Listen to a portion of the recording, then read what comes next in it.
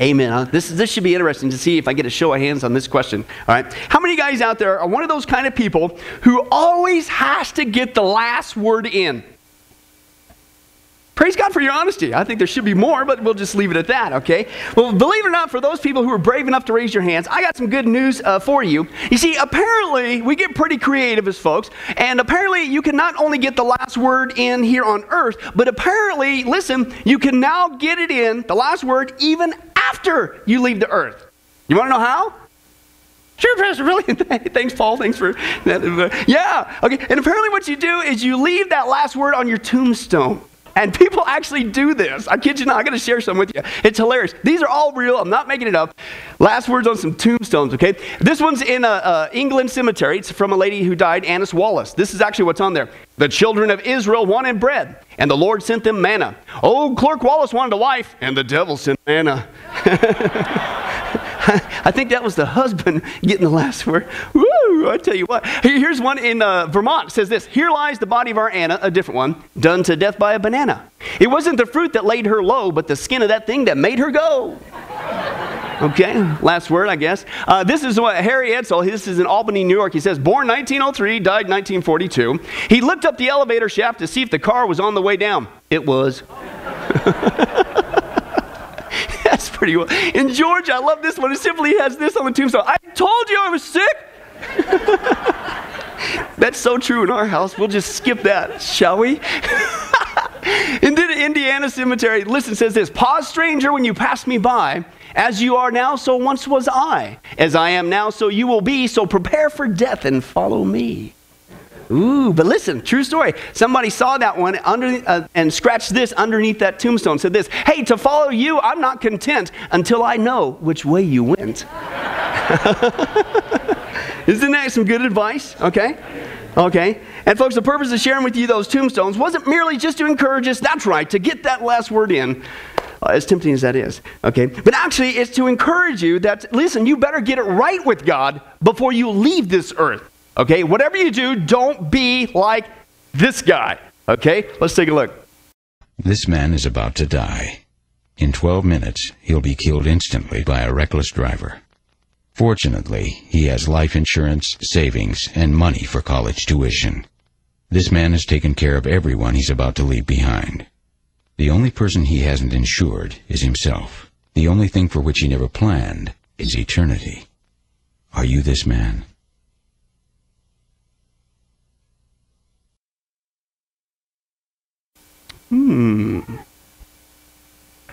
Interesting. That kind of lays it on the line, doesn't it? Hey guys, I know it's early, but I think you'll get the right answer on this one. How many guys would say that stepping out into eternity, listen, without insurance with God, is probably one of the lamest things you could do? I'm trying to be kind, right? Yeah, just a little bit. I mean, listen to what the world does. They're a master at getting us to focus on things that really don't matter for eternity. I mean, really, at what point, even though that's a good thing to do, what point does saving up for a college tuition do you at that point? What good does a life insurance here on earth at this point do you for all eternity? Nothing. The point is, you need to get insurance, all right? You need to get insurance from God. And the Bible says that the only way you can get that insurance is through the insurance of Jesus Christ and his death on the cross. That's the only policy we really need. That's the main important one. And so the point is, don't be like that guy. Okay? Today you need to settle the issue. Why? Because the Bible is clear. Life is not a game. Eternity is not a game. The Bible is clear. Praise God. Through Jesus Christ, you're either going straight up into heaven, or if you reject him, you're going straight into hell.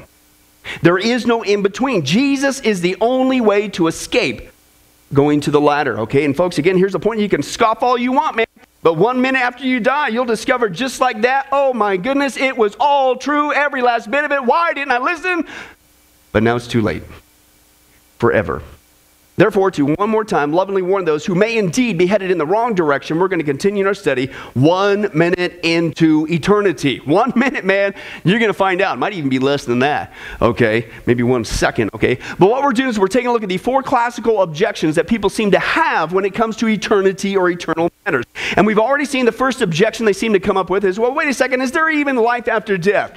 Yes, there is. Then we saw the second objection. Well, all right, then what happens when you die? Okay, and well, you're going to heaven, you're going to hell. Then we saw, well, the third objection is, well, wait a second, is there really a hell? Is there really a literal place of suffering and eternal torment? Yeah. Not only does the Bible replete about that, but it records the words of Jesus who's replete about that. And contrary to our skeptical, scoffing society, listen, hell's not just real, but hell is not temporary. It is not annihilation. It's not just for those really rotten people like Hitler, because we've all sinned and fall short of the glory of God. And it certainly is not some big old party with your buddies. You can laugh, you can make jokes about it, you can scoff all you want, folks, but the existence of hell is real. It is not a joke, and it is not a party. It is going to be your absolute worst nightmare forever. I didn't say that. Jesus did. And if you're going to accept one teaching from him over here, you got to accept all of his teachings over here, or you're making a very unfortunate mistake. Okay? But that's not the fourth objection that skeptics come up with. They say, all right, fine. Fine, if there really is life after death, and we're really going to one of two places when we die, and one of those two places really is this horrible place of suffering and torment called hell. Well, wait a second then. I mean, is this true? I mean, is there really a heaven? I mean, is there really an option to this thing? Is this really, is this just pie in the sky? Is this just opiate for the masses? It's just what those church people do and those pastors to manipulate people to give them their cash to promise them this. And folks, again, this is a logical, straightforward question. You and I, the Christians, should not run away from this, because stop and think about it. This is pure logic. This is great. You should be excited when people ask these questions. If all this Jesus stuff is true, and there really is life after death, and we're really going to one of two places when we die, and one of them really is a literal hell, then is this place also real? Is there really a literal heaven? Is there a wonderful, awesome, forever alternative to torment and suffering? Yeah. Yes, there is. That's the awesome news, man. I stated this last week. Do you understand that when Jesus died on the cross, listen, it wasn't just the forgiveness of our sins. Yes, it was that. But because our sins are forgiven, what's the reward? Heaven. Absolutely mind-blowing. And because God's not just a God of justice, he's a God of love as well. And the Bible is clear, the place that he has prepared, listen, for those who have received his free gift of love and forgiveness through Jesus Christ, this place is not just real. This place is really beyond your wildest dreams. It'll blow you away forever. Okay, but don't take my word for it. Let's listen to God's. Open your Bibles to Revelation 21 is our opening text, Revelation 21. And let's take a look there. The new heavens and the new earth is the context that we're dealing with. Now, if you find the tables of weights and measures, what do? Left. Maybe a page or two, but that's usually a good sign. Revelation 21. All right, let's just take a look at what are just some, and this is just one passage. Okay, what is it going to be like? The new heavens and the new earth, okay? The state of eternity, the theologians would say. Revelation 21, verse 1 through 4. Here's what the Apostle John says. He says, now listen, I saw this new heaven and a new earth. And the first heaven and the first earth had passed away. Now stop right there. Can I tell you? Let me translate that for you. That means this present garbage can we're on, with all the garbage that goes on, it's gone. No more of this stuff. Praise the Lord. Forever. It's passed away, man. That's the first thing. Then he starts to give some descriptions. And he says, and then there's no longer any sea. And he says, and I saw this holy city, not just a city, a holy city, the New Jerusalem, coming down out of heaven from God. Listen to this. Prepared as a bride, beautifully dressed for her husband. And again, if you were here, okay, at the wedding just yesterday, when Michaela came up the aisle, it was very creative of her, and Robin, I'm assuming, helped her out on it. But they made this, they just threw together this like a burlap thing. I don't know, was it a potato sack she made the thing out of? You know, it looks like she just got out of bed, and, you know, we still went through it. And it was kind of shocking, to be honest with you. But it was just this whole thing. I think Oz might have had at least one pair of socks on, and he just ran in here with suspenders hanging. When you go to a wedding, when you're in the wedding, the bride and the groom, what do you do on that day? It's the best of the best of the best of the best. That's what the scripture says. As a bride beautifully adorned for her husband. It is maxed out. You've never seen anything like this before. And so shall it always be. And then he goes in on even some more further discussion. He says, and then I heard this loud voice from the throne saying, now listen, no more of this invisible stuff. Right? Now the dwelling of God is with men, and he will live with them. And they will be his people, and God himself will be with them and be their God. Listen, he will wipe away every tear from their eyes. There's not going to be any more death, praise God. No more mourning, no more crying, no more pain. Why? Because the old order of things have passed away. It's gone. And not just for a weekend, it's gone for good. Okay? That's our existence, okay? The Bible clearly says, guys, there really is an alternative to hell. And what a place this place is, okay? It's a place of eternal joy. Not just some joy, eternal bliss. It really exists. I'm not making it up. It says right there that we're going to this place that God himself is building, and is so decked out, he uses a vernacular saying that we all get, wow, look at that outfit.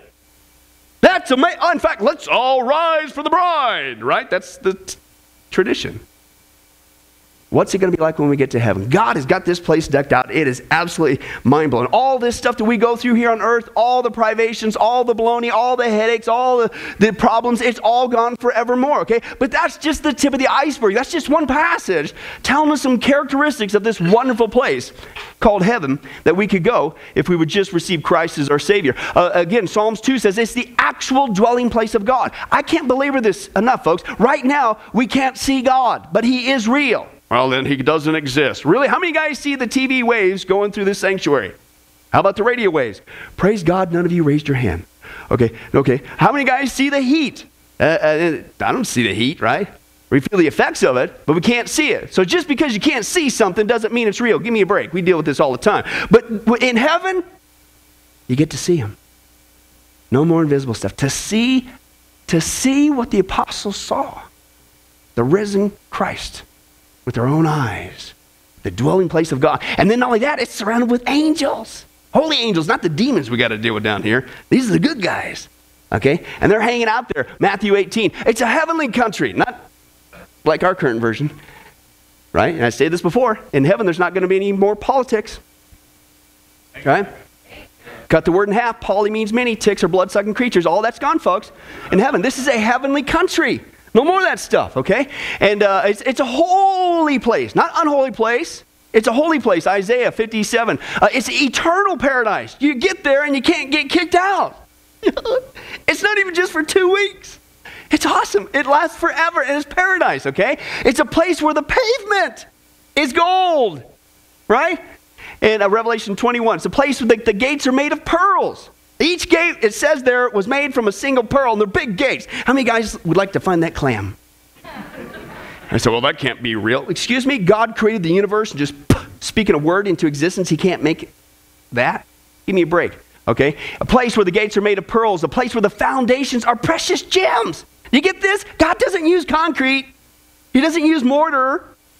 He uses precious gems as the foundation. What a place. It's a place of eternal rest. Anybody get tired? Forever and ever and ever and ever. Heaven is a state of rest. And at the same time, it's a state of eternal joy at the same time. Resting completely, full of eternal joy, Revelation 7. A place without wickedness, praise God, Revelation 22. A place without darkness, Revelation 21. A place without sin, Revelation 21. A place without tears, Revelation 21. A place without mourning, Revelation 21. A place without pain, Revelation 21. A place without death, Revelation 21. A place of absolute purity, Revelation 21. It's a place that is filled with the glory of God, Revelation 21. And it's an everlasting place, 2 Corinthians chapter 5, praise God. Again, it says it never, ever, ever, ever, ever ends.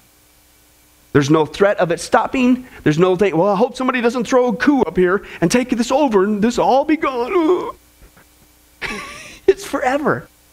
Forever and ever. I don't know about you guys, but maybe it's just me, but I'm thinking heaven is not just cool, okay? Capital C, capital O, capital O, capital L, for those of you hooked on spelling.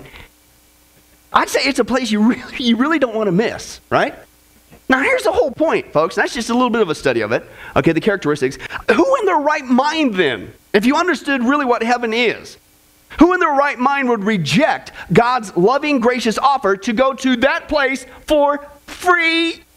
Especially knowing that we all deserve to go to the other place of eternal suffering and torment for all eternity. Why in the world would you do that? So to encourage people to respond to, hopefully, God's loving, wonderful call to heaven before it's too late, we're going to take a look at three amazing aspects of what happens when we do choose to go to heaven through Jesus Christ. And that's the only way, by the way. The first amazing aspect is we get a new heavenly body. Anybody excited about that? I see you young crumb snatchers, except for maybe Robert, you don't usually get that. But the older you get, man, woo, this is sweet news. Are you serious? I get a new one? Yeah, this is what Paul talks about. This is great news. 1 Corinthians chapter 15, the great passage, the resurrection passage, verse 42 and 44 says, it's the same way for the resurrection of the dead. He says, now our earthly bodies which die and decay, right? Hey, they're going to be different when they're resurrection. Okay, anybody say amen? Okay, because these guys are never going to die. Woo! For they're natural human bodies now. But when they're raised, they're going to be spiritual bodies, okay? For just as there are natural bodies, how many guys with a natural body right now can verify that? Praise God, you're starting to wake up, okay? So just as we have these guys right now, be rest assured, guess what? There's also going to be a spiritual body. You can bank on it. Okay, is what he's talking about there. And the Bible clearly says that, folks, you and I, listen, Christian, will not continue to exist in heaven as we exist here on earth right now. It says, in fact, the Greek's really emphatic. It says it's a must. A day, I think in the Greek there, it's out of absolute necessity, is what he says. It's not just going to happen. It's out of absolute necessity. We have to be changed in order to partake of our new surroundings. And the first change that is an absolute necessity if you're going to go to heaven is you have to get a brand new heavenly awesome body. Okay? And the first characteristic, he says, is that our bodies are going to become imperishable. Now that's a cool Christianese phrase, right? Imperishable, imperishable. That's a guy thing. Imperishable, right? What does that mean? Let me break it down for you. Stop and think about what it means to have now an imperishable body. As he alluded to, that means your body's never going to die, ever. Your body's never going to rot. You're never going to decay. Your body's never going to break down. You won't even age. Is that incredible or what? And think about what this means. I mean, start to think about all the things that we go through on earth that we'll never experience forever in heaven. That means, listen, there's no more backaches. No more broken bones. No more disease. No more, ladies, yes, anti-aging creams. Like this lady found out. One day there was this 4-year-old little girl, and she walked into the bathroom while her mother was putting her makeup on, right? And so the little girl announced, she says, I'm going to look just like you, Mommy. And her mother said, yeah, maybe when you get older, when you grow up. And the little girl says, no, Mommy, tomorrow, because I just put on that oil of old lady you always use. It's Olay, you little crumb snatcher. Think about this, ladies, right? All this stuff that goes on, guys, whatever. Hopefully you don't use that, but anyway, we'll listen to this topic. Listen, in heaven, you're not going to have to do that anymore. In heaven, there are no such thing, let alone a need for oil of old lady creams. Right? Why? Because our bodies will never wear down, which means there's no more wrinkles, no more crinkles, no more age spots, no more nothing. None of that stuff. All these makeup companies, Max Factor, whatever they are going bankrupt. Okay? It's gone. It's done. Woo! No more of that stuff. All right? And listen, this is cool. You will never, ever, ever have this kind of conversation with your friends ever again, and praise God for that. Listen to this. One day, this group of Florida senior citizens were sitting around, and they were talking about all their ailments, right? And this one person spoke up and said, man, my arms they're so weak, I can hardly even hold this cup of coffee. And another one says, yeah, I know. I said, man, my cataracts are getting so bad, I can't even see my coffee. And then another person pipes up and says, oh yeah? Well, it's gotten to where I can't even hear anything anymore. And the fourth person pipes up and says, yeah, I know what you mean. I can't even turn my head with the arthritis in my neck. And then the other person, well, that's nothing. My blood pressure pills make me dizzy. And another person, well, you think that's bad? I can't even remember what I'm doing half the time. And if I don't make myself a note, I forget what I'm trying to do in the first place. An old wise man in the group, he winced and he shook his head. He says, yeah, I guess that's the price we pay for getting old. And there was a short silence, and this woman cheerfully piped up and says, well, hey, it's not that bad. Thank goodness we can all still drive. Whew. Okay, repeat after me. Get off the road. Whoa. Okay. Anybody glad that in heaven, you're never going to hear those conversations? Amen. Amen for various reasons. Yes, you can clap, yes. Okay, why? Because again, this is what the Bible is. When you take that one word and explode it out, don't speed read through the Bible. Take your time, chew on it, as the scripture says to do. Wow. Just that one word, what a mind-blowing existence. Our bodies are going to be imperishable, which means, again, no more will you wake up and you go to your breakfast table and hear snap, crackle, and pop and discover you're not eating cereal. Okay? No more are you going to go to bed realizing that you and your teeth don't sleep together anymore. Okay? No more are you going to wake up actually looking like your driver's license picture. Okay? And no more, listen, are you going to look for your glasses for a half hour before you realize they're on your head the whole time. All right? You won't have any problems remembering. And number two, you won't even need glasses in heaven. Okay? Our bodies in heaven are going to be perfect. But that's not all. If that wasn't cool enough, it also used another word there. And he says our bodies are going to be spiritual. Not just imperishable. Our bodies in heaven are going to be spiritual. Now, that simply means this, guys. That means that our body is going to be like Jesus' body when he was raised from the dead. And this is mind-blowing. This is like Star Trek stuff, but it's biblical fact. When you take a look at the characteristics of Jesus' resurrected body, you see that he was not affected by matter. In other words, he could just, if you will, walk straight through doors. He just simply appeared and disappeared. Isn't that awesome? Hey, no more traffic. You're just there, right? That's what he's talking about here. And yes, for those who are wondering, we still will have the ability to eat food. Oh, yes. Who said that? That's funny. Okay. Why? Because what's the Bible say? What did Jesus do after he was resurrected from the dead? He still hung out on earth for a while. He ate with his disciples. And he wasn't some see-through amoeba guy, some ghost figure, and the fish went, ooh, that's gross. He was a real guy, real flesh and blood, right? And he ate, okay? And I don't know about you, but that's good news for us Southern Baptists. Hey, turn to somebody, encourage them, and say, hey, man, we get to eat potlucks forever. Don't even start, John. We're talking about heaven. Okay, okay. But again, this is just our body.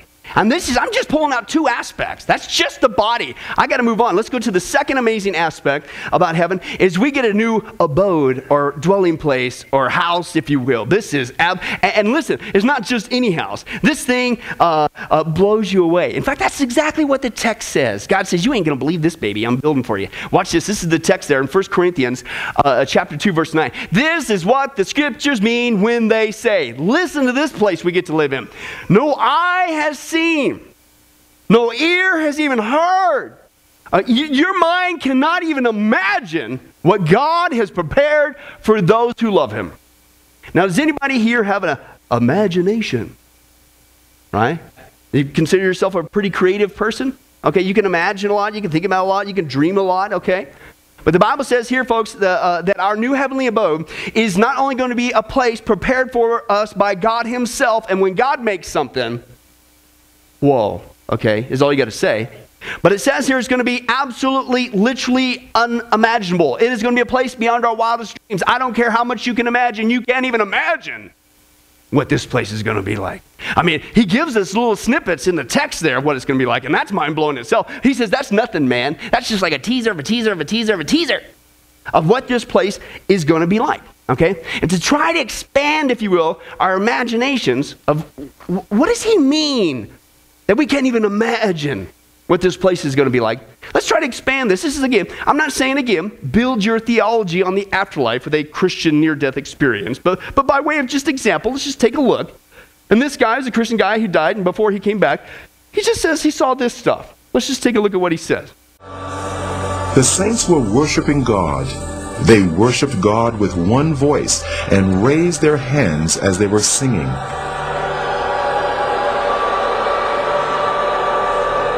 Daniel heard the sound of many instruments, and the sounds were like nothing he had encountered before. He longed to join these people and moved over towards them, but the angels stopped him.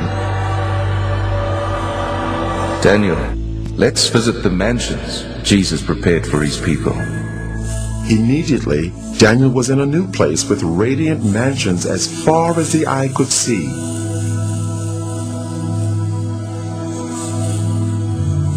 It was incomparable to anything he knew on earth.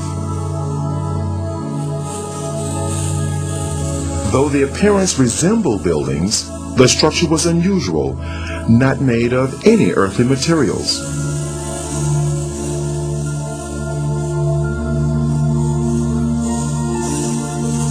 they seemed to be alive, moving.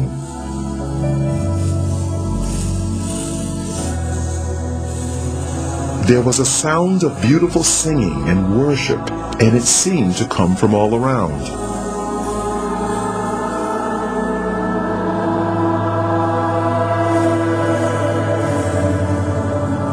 Daniel wondered where the singing was coming from, because he could see no people there. Daniel, the worship song you're hearing is being sung by the flowers.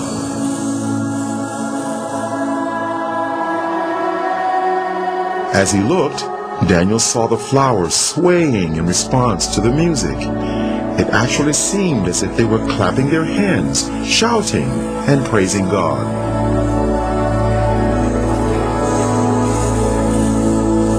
They are waiting for the saints.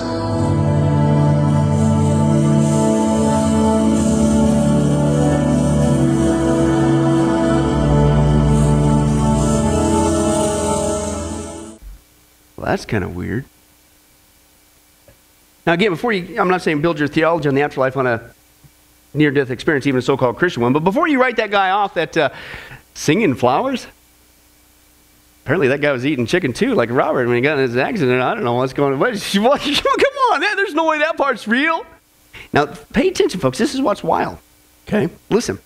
Before you write that off as a bunch of baloney, singing, flowers, swaying, all this stuff, music, what? Okay? First of all, God can do whatever he wants to do. What's impossible with man is possible with God. But more importantly, in the spirit of what we just saw in our text, no eye has seen, no ear has heard. Listen, we even know scientifically that this is actually possible if God chose to expand our senses. This is what one guy said. He says the electromagnetic spectrum contains all the different wavelengths, like the radio waves, the microwaves, including a small piece called light. He says, now your eyeball can only see the colors red, orange, yellow, blue, violet, that's all. He said, that's it. He says, but the spectrum goes forever in both directions, forever beyond that. He says, now, stop and think about this. He says, suppose we get to heaven, and God gives us new eyes that can see the entire spectrum. He says, that means, listen, that we know scientifically, even here on earth, that means there's going to be brand new colors. Trillions of them. Not new shades of our current colors, brand new colors. And he says that's why heaven has to be so large. It's for the women's closets. Hey, he said that, not me. He said, but then keep going.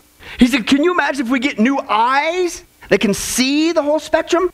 He says, you're going to be able to see the sounds coming off the piano. Right now we can only hear them, but imagine seeing the sounds. What if we get new ears that hear the whole spectrum? He says you're going to be able to hear the colors. You're going to be able to smell them or taste them. He says we only have 5 senses. Maybe there's actually more. He says, but if all God did was take our 5 senses and expanded them to the max, we would spend forever walking around heaven going, wow, did you smell that? Did you hear that? Taste that?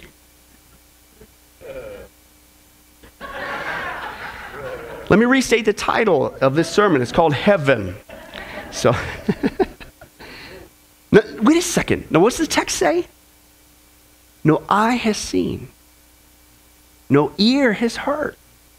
Your mind can't even imagine in its current state how awesome this place is going to be that God has prepared for us.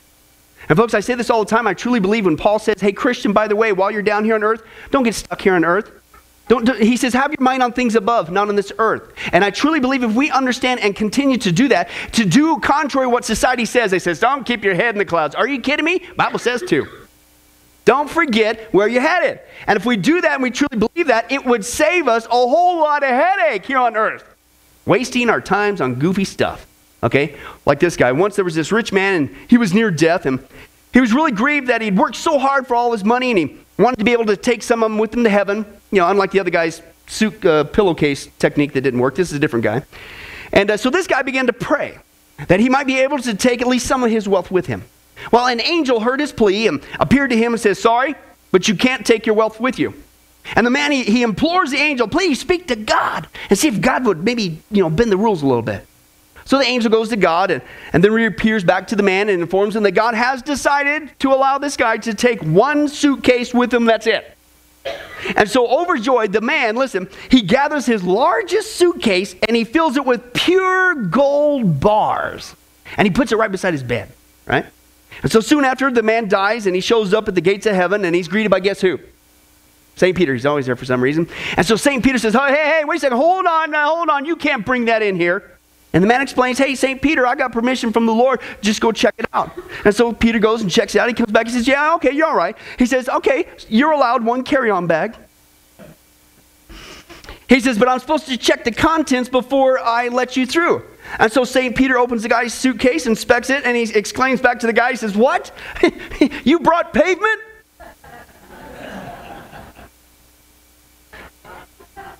You brought pavement. Do we have any idea where we're headed? Do you have any idea how much this world has got us snookered off the wrong path? And we will run ourselves ragged. We will kill each other. We will fight each other. We will claw and sacrifice these lives for gold or money, the very thing that God just has as pavement in heaven. Have we forgotten where we're headed? Okay? Folks, this is absolutely amazing. This is our existence forever. We not only get these awesome new bodies in heaven, we not only get a place where the streets, the pavements are made of actual gold and all the other stuff that our minds can't even conceive. But God is so gracious. He gives us a third aspect. He gives us, I truly believe, Christian, a heavenly goodbye. Do you know that as a Christian, the scripture is clear. Jesus Christ not only came to destroy the devil's work, he came to rescue those who always were slaves to fear, afraid of dying. Not anymore, Christian, because we got the victory through Jesus Christ. And this is what Paul was saying this again in 1 Corinthians chapter 15. This time 54 through 55 and 57 through 58. He says, now when the perishable has been clothed with the imperishable and the mortal with immortality, then the saying that is written is going to come true. Death has been swallowed up in victory. Where, O death, is your victory? Where, O death, is your sting? But thanks be to God. He gives us the victory through who?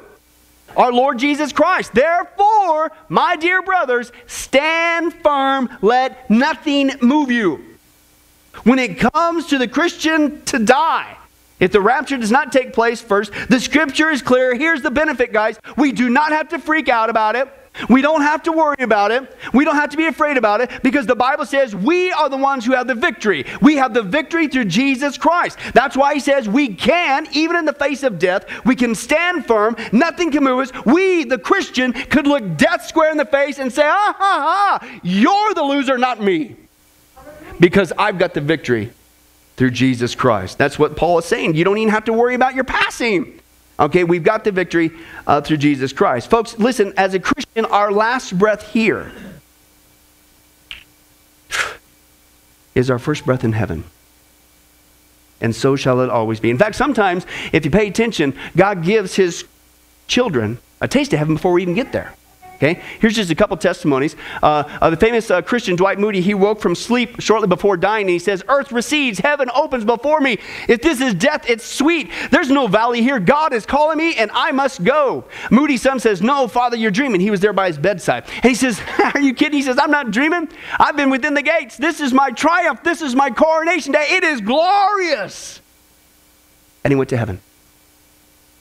He got the victory through Jesus Christ. Well, that's a good way to go. This guy, Augustus, however you pronounce that guy, he's a preacher, and he's the guy that wrote Rock of Ages. Here's what he said on his deathbed. The consolations of God to such an unworthy wretch are so abundant that he leaves me nothing but to pray for but a continuance of them. I enjoy heaven already in my soul. And then he went to heaven. Lady Gnorg said, hey, if this is dying, it's the what? Pleasantest thing imaginable. And then went to heaven.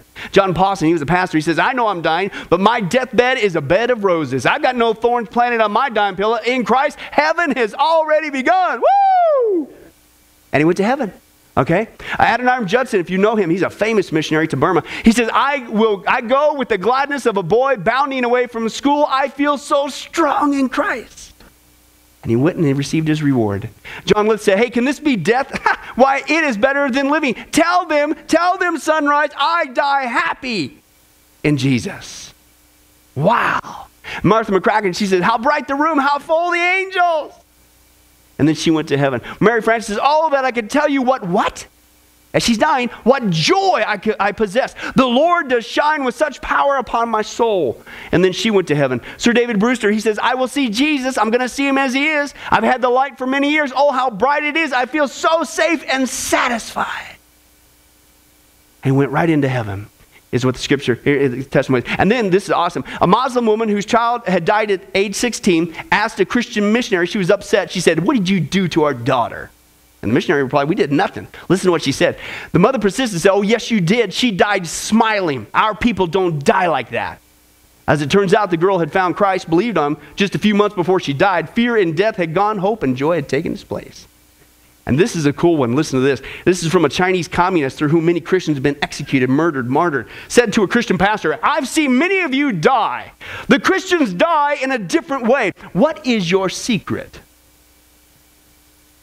Well, I'll tell you what the secret is. It's simply this. We Christians have taken God at his word. We've entrusted our lives to Jesus Christ and his work alone on the cross to take the death penalty in our place. And because of this, he's transformed even our dying into a pleasant goodbye. Man, is God good or what? We don't just get the new awesome body. We don't get this place where the streets are made of gold. Even our path to get there has been transformed, okay? And so I ask you one last time, is Jesus Christ here today? Is Jesus Christ really, truly your Lord and Savior? Okay? I hate using this analogy, but it unfortunately, as you'll see in a second, but it works. Listen, did you know that going to a church service doesn't make you a Christian any more than sitting in a hen house makes you a chicken? But you know what I'm talking about. You have to be born again. Going to a church service doesn't save you. Okay? Getting water on you doesn't save you. Okay? Going through a membership class doesn't save you. There has to come a point in time when you entrust your eternal destiny upon the work of Jesus Christ on the cross. Not your own works, not your own goodness, because the Bible says we all fall short. Is there a time when you can confidently say, yes, that was the day I called upon Jesus Christ, I took him at his word and said, yes, please save me, rescue me from hell, I deserve to go there, I'm unworthy for heaven, please rescue me, save me, I trust in you, Jesus, to get me there. If you haven't done that, you need to take this serious. Because praise God, there's a heaven, but if you were here last week, there really is a hell. And I'm telling you, you don't want to go there. And so I ask you and I beg you one last time, listen, 1 minute in eternity, it's going to be too late. While you still have air in your lungs, make that choice today.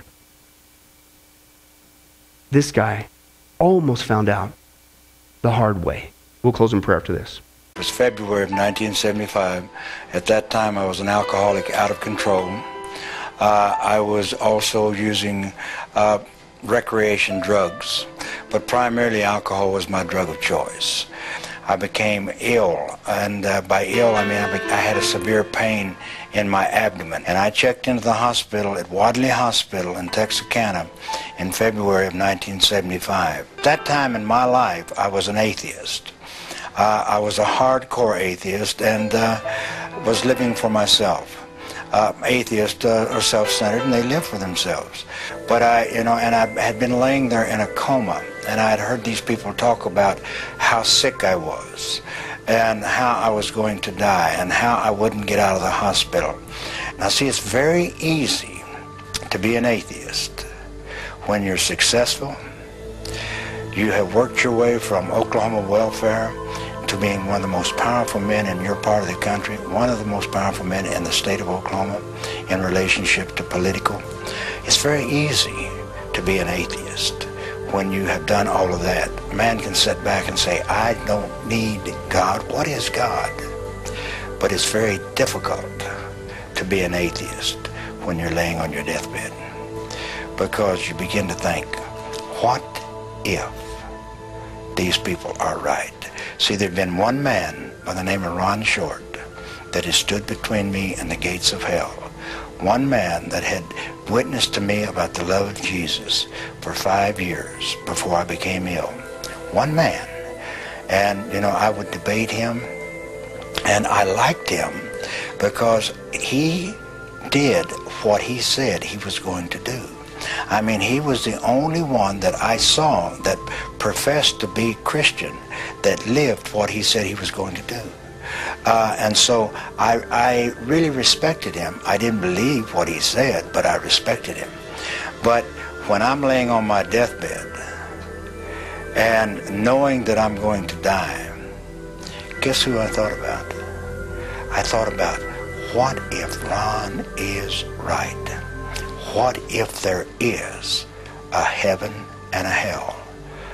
And so the most immediately, the most pressing thought in my mind is, how do I get saved? What is saved? What is saved? How do I get saved?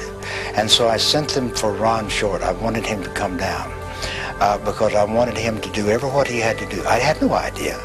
How can a man hanging on a tree in Israel 2,000 years ago, what is that to me? But I knew that he had something that I had to have. And that night, see, I had him go for Ron, but Ron wasn't home. Ron was in Alabama. And so I had him go and send for Ron. And that night was the longest night that I've ever had in my entire life. I felt untold terror. Untold terror. Because I knew that if I ever went all the way, if I slipped all the way, I would never get back. Now, in my beings of beings, I knew that. And so I fought all night long.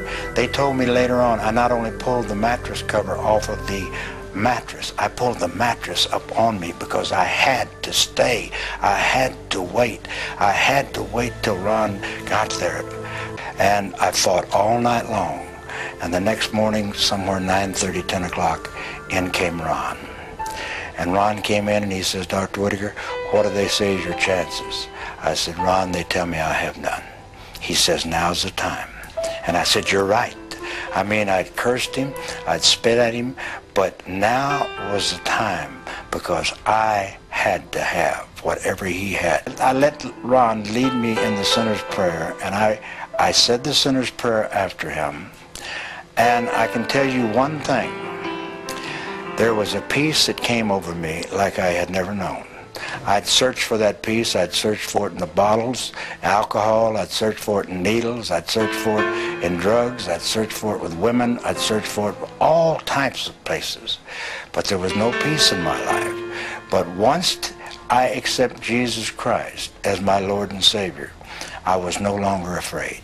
Now, all of these people that in the New Age movement that believe that everybody's going to heaven, that you can worship anything, you worship a flea, you can squeeze a tree, you can worship a crystal, you can worship a star. I got news for them. They're not going unless they accept Jesus Christ as their Lord and Savior, because the Word says the only way to the Father is through the Son. Well, hi, this is Pastor Billy Crone of Sunrise Baptist Church, and I hope you enjoyed today's study. But before you go, let me ask you one final question. Are you sure that if you were to die today, that you go to heaven and not hell? Before you answer that, let me share a couple things with you. Did you know that the Bible says that God is holy and that we are not? And the Bible also says that the wages of our sin or our unholiness is death. In other words, when we die, and it's coming for each one of us, we're all marching towards the grave at different speeds, but it's going to happen. The Bible says, therefore, since the wages of our sin is death, we deserve to die and go straight to hell and not to heaven. And that's bad enough, but to make matters worse, we don't want to admit this. God already knows. He knows all of our behavior, everything, our thoughts, what we've done, what even we're going to do. He knows it all. He's gone. Even though He already knows this, we don't want to admit this. And so, out of love and mercy, God gave us something called His law, or the Ten Commandments. It's kind of like His x-ray into our heart to show us what He already knows, that He is holy and that we are not. And it's this unholiness or sin that separates us from Him. Let's take a look at God's x-ray, if you will, His divine law, to show us what He already knows. The Ten Commandments, the ninth one says this: you shall not bear false witness. Okay? That's called lying. Okay? And if you've ever told a lie once, which we all have, myself included, the Bible says that makes you a liar. Okay? Another commandment says, you shall not steal. Okay? And you might think, well, that's something that everybody does. Well, it doesn't make it right, and it demonstrates what God is trying to show us, that we all have sin, and it's separating us from Him. Even if you took a pencil in the 3rd grade from somebody, if you did it without permission, that's stealing. And so now you've become a thief. The Bible says that you shall not use the Lord's name in vain. And how interesting it is and unfortunate that the only name under heaven by which men might be saved, the name Jesus Christ, has now become a common cuss word. The Bible says that God is so holy that even His name is holy. If you've taken the Lord's name in vain and used it as a cuss word or even flippantly, the Bible calls that the sin of blasphemy. And so now you become a blasphemer. The Bible says you shall not commit adultery. And Jesus says if you even look at another person with lust in your eye, you've committed adultery in your heart. And finally, the Bible says you shall not murder. And you might think, well, hey, I haven't done that one. Really? Well, again, the Bible says that the sin of hatred is the same as the sin of murder. The only difference is you pulled the trigger, if you will, in your heart. You wish they were dead. And in God's eyes, it's the same thing in principle. Folks, that's only just a couple of the 10 Commandments. We didn't even go through all of them. But I think you're starting to get the picture. The Bible is correct. We have all fallen short of the glory of God, myself included, and that we are separated from God as a result. And so when our time comes, we're not automatically going to heaven. We are headed for judgment. We are headed for hell. Now let me tell you the good news. The good news is that God so loved the world that He gave His one and only begotten Son, Jesus Christ, to save us. Jesus Christ died on the cross. It was the death penalty of its day. He paid in full the price for our sins to be forgiven. Let me give you an analogy. For instance, even today, we could see that a person could commit a crime. They cannot reverse it. The sentence has been passed. The judge has slammed his gavel, and they are ushered off into their jail cell. And in this particular crime, they are going to receive the death penalty. And so they're behind bars just waiting for the time, waiting for the call for them to go and receive the death penalty. But believe it or not, as we know, there is a way that a person can get off a death row. And that is if the one in authority, the governor, would grant them a pardon. Now, they didn't earn it. They certainly don't deserve it. And there's nothing they could do to earn it because nothing can reverse their crime. Okay? Yet the one in authority has that ability to grant them a pardon. Well, can I tell you something? That's what God has done through Jesus Christ. The cross was the death penalty of the day. God sent His one and only Son to die on the cross, to take the death penalty in our place, and that if we would just receive His pardon for all of our sins, God is willing to allow us to get off a death row. He's willing to forgive us completely of all of our sins. That's the good news that I want to share with you. God loves you. The Bible says that God is not willing that anyone should perish, but everyone come to repentance. Won't you, if that's you, call upon the name of Jesus Christ right now? Won't you ask Him to forgive you your sins? The Bible says that if you confess with your mouth Jesus is Lord and believe in your heart that God raised Him from the dead, you will be saved. Won't you do that now, wherever you are? Please, take God up on His amazing, loving offer. I'll let you down. Man will let you down. People will let you down. But God never will. He wants to adopt you into His forever family.